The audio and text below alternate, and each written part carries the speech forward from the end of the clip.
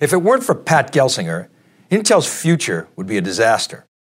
Even with his clear vision, fantastic leadership, deep technical and business acumen, and amazing positivity, the company's future is in serious jeopardy.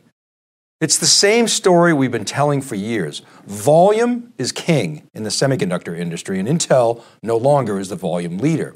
Despite Intel's efforts to change that dynamic with several recent moves, including making another go at its foundry business, the company is years away from reversing its lagging position relative to today's leading foundries and design shops. Intel's best chance to survive as a leader, in our view, will come from a combination of a massive market, continued supply constraints, government money, and luck, perhaps in the form of a deal with Apple in the midterm. Hello and welcome to this week's Wikibon Cube Insights powered by ETR. In this breaking analysis, we'll update you on our latest assessment of Intel's competitive position and unpack nuggets from the company's February investor conference. Let's go back in history a bit and review what we said in the early 2010s. If you've followed this program, you know that our David Floyer sounded the alarm for Intel as far back as 2012, the year after PC volumes peaked. Yes, they've ticked up a bit in the past couple of years, but they pale in comparison to the volumes that the ARM ecosystem is producing. The world has changed from people entering data into machines, and now it's machines that are driving all the data. Data volumes in Web 1.0 were largely driven by keystrokes and clicks. Web 3.0 is going to be driven by machines entering data into sensors, cameras, other edge devices are going to drive enormous data volumes and processing power to boot. Every windmill, every factory device, every consumer device, every car will require processing at the edge to run AI, facial recognition, inference, and data-intensive workloads. And the volume of this space compared to PCs and even the iPhone itself is about to be dwarfed with an explosion of devices. Intel is not well positioned for this new world in our view. Intel has to catch up on process, Intel has to catch up on architecture, Intel has to play catch up on security, Intel has to play catch up on volume. The ARM ecosystem has cumulatively shipped 200 billion chips to date and is shipping 10x Intel's wafer volume. Intel has to have an architecture that accommodates much more diversity, and while it's working on that, it's years behind. Now, all that said, Pat Gelsinger is doing everything he can and more to close the gap. Here's a partial list of the moves that Pat is making. A year ago, he announced IDM 2.0, a new integrated device manufacturing strategy that opened up its world to partners for manufacturing and other innovation. Intel has restructured, reorganized, and many executives have boomeranged back in many previous Intel execs. They understand the business and have a deep passion to help the company regain its prominence. As part of the IDM 2.0 announcement, Intel recreated, if you will, a foundry division and recently acquired Tower Semiconductor, an Israeli firm that is going to help it in that mission. It's opening up partnerships with alternative processor manufacturers and designers, and the company has announced major investments in CapEx to build out foundry capacity. Intel is going to spin out Mobileye, a company it acquired for $15 billion in 2017. Word is they're trying to get a $50 billion valuation. Mobileye has about $1.4 billion in revenue and is likely going to be worth more around $25 to $30 billion. We'll see. But Intel is going to maybe get $10 billion in cash from that spin out, that IPO, and it can use that to fund more fabs and more equipment. Intel is leveraging its 19,000 software engineers to move up the stack and sell more subscriptions and high-margin software. You got to sell what you got. And finally, Pat is playing politics beautifully, announcing, for example, fab investments in Ohio, which he dubbed Silicon Heartland. Brilliant. Again, there's no doubt that Pat is moving fast and doing the right things. Here's Pat at his investor event in a T-shirt that says Torrid, bringing back the torrid pace and discipline that Intel is used to. And on the right is Pat at the State of the Union address, looking sharp in shirt and tie and suit. And he has said a bet on Intel is a hedge against geopolitical instability in the world. That's just so good. To that statement, he showed this chart at his investor meeting. Basically, it shows that Western semiconductor manufacturing capacity has gone from 80% of the world's volume to 20%. He wants to get it back to 50% by 2030 and reset supply chains in a market that has become important as oil. Again, just brilliant positioning and pushing all the right hot buttons.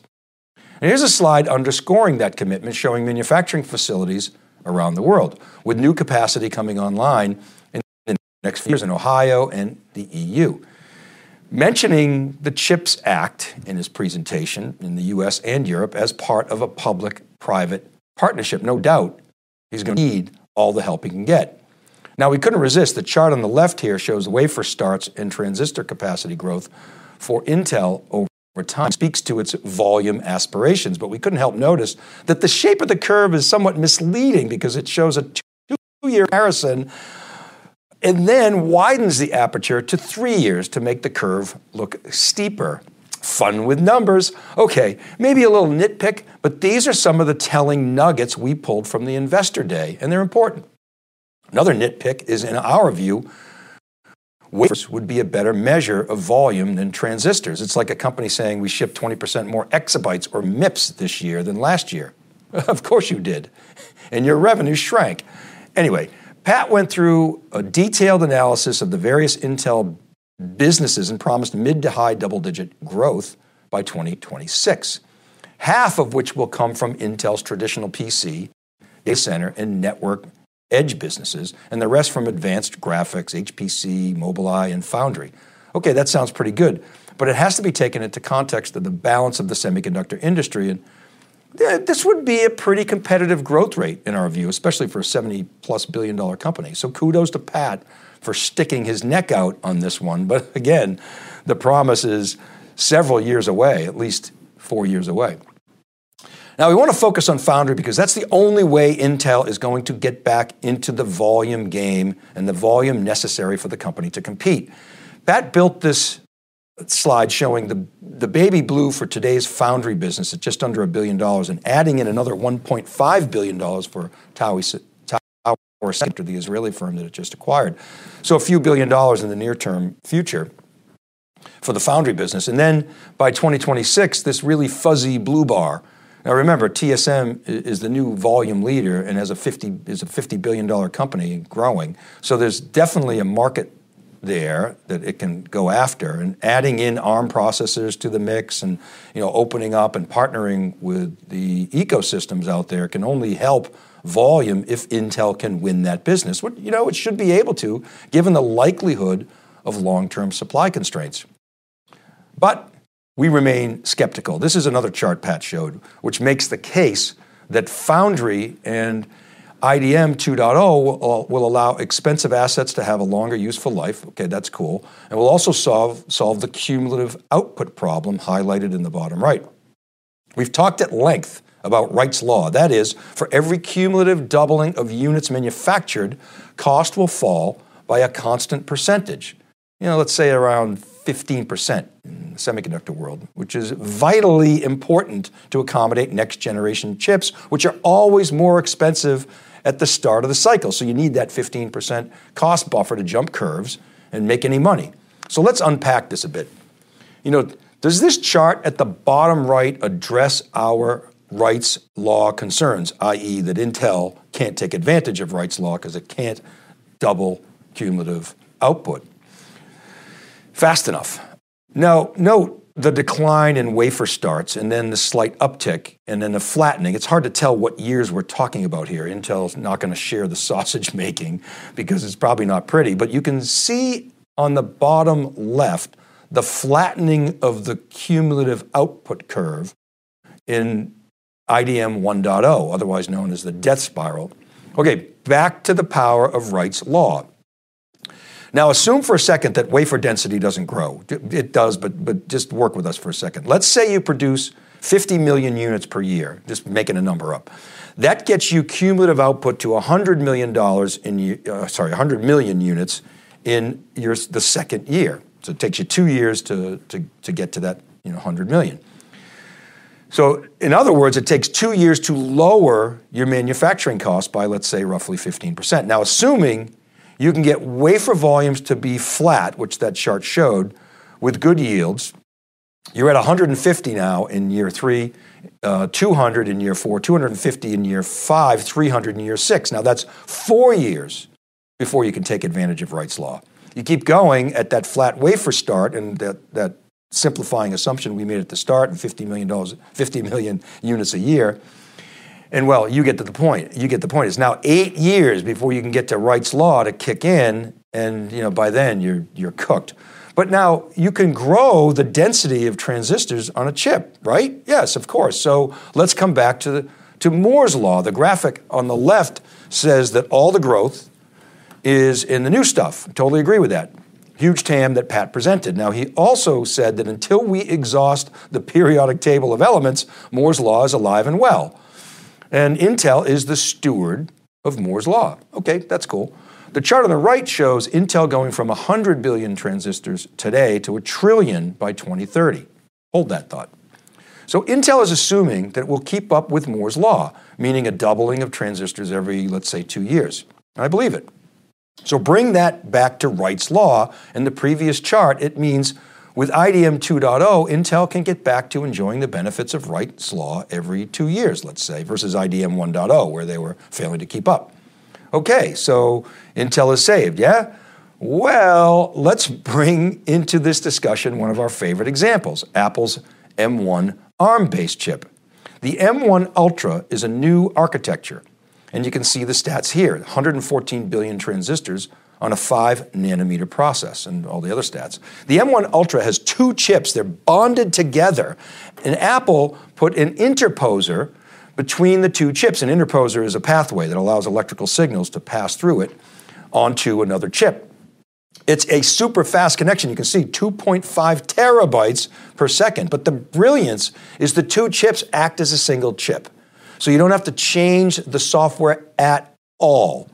The way Intel's architecture works is it takes 2 different chips on a substrate, and then each has its own memory. The memory's not shared. Apple shares the memory for the CPU, the NPU, the GPU.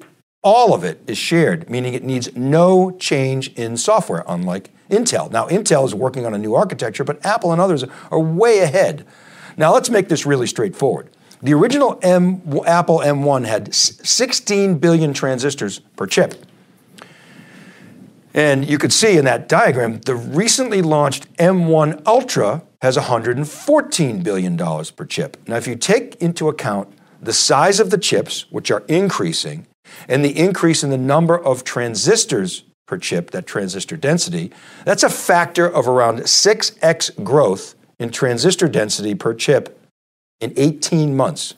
Remember, Intel, assuming the results in the 2 previous charts that we showed, assuming they're achievable, is running at 2x every 2 years versus 6x for the competition. And AMD and NVIDIA are close to that as well because they can take advantage of TSM's learning curve.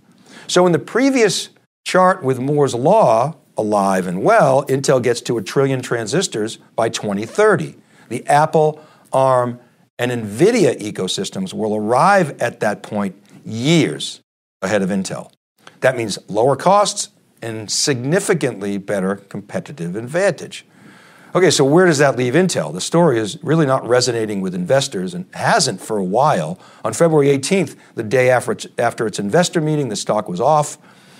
It's rebounded a little bit, but investors are, they're probably prudent to wait unless they have really a long-term view. And you can see Intel's performance relative to some of the major competitors. Pat talked about 5 nodes in 4 years. He made a big deal out of that, and he shared proof points with Alder Lake and Meteor Lake and other nodes. But Intel just delayed Granite Rapids last month. It pushed it out from 2023 to 2024. And it told investors that we're going to have to boost spending to turn this ship around, which is absolutely the case. And that delay in chips, I feel like the first disappointment won't be the last. But as we've said many times, it's very difficult, actually it's impossible to quickly catch up in semiconductors, and Intel will never catch up without volume. So we'll leave you by iterating our scenario that could save Intel, and that's if its foundry business can eventually win back Apple to supercharge its volume story. Whew. it's going to be tough to wrestle that business away from TSM, especially as TSM is setting up shop in Arizona with U.S. manufacturing. That's going to placate the U.S. government. But look, maybe the government cuts a deal with Apple and says, well, maybe we'll back off on with the DOJ and FTC as part of as part of the CHIPS Act. You'll have to throw some business at Intel. Would that be enough when combined with other foundry opportunities Intel could theoretically produce? Maybe. But from this vantage point, it's very unlikely Intel will gain back its true number one leadership position. If it were really paranoid back when David Floyer sounded the alarm 10 years ago, yeah, that might have made a pretty big difference. But honestly, the best we can hope for is Intel's strategy and execution allows it to get competitive volumes by the end of the decade, and this national treasure survives to fight for its leadership position in the 2030s. Because it would take a miracle for that to happen in the 2020s. Okay, that's it for today. Thanks to David Floyer for his contributions to this research. Always a pleasure working with David. Stephanie Chan helps me do much of the background research for Breaking Analysis and works with our CUBE editorial team, Kristen Martin and Cheryl Knight, to get the word out. And thanks to SiliconANGLE's editor-in-chief, Rob Hof, who comes up with a lot of the great titles that we have for Breaking Analysis and gets the word out to the SiliconANGLE audience. Thanks, guys. Great teamwork. Remember, these episodes are all available as podcasts wherever you listen. Just search Breaking Analysis Podcast. You'll want to check out ETR's website at etr.ai. We also publish a full report every week on wikibon.com and siliconangle.com. You can always get in touch with me in email, david.vellante@siliconangle.com, or DM me at dvellante. You can comment on my LinkedIn post. This is Dave Vellante for theCUBE Insights, powered by ETR. Have a great week. Stay safe, be well, and we'll see you next time.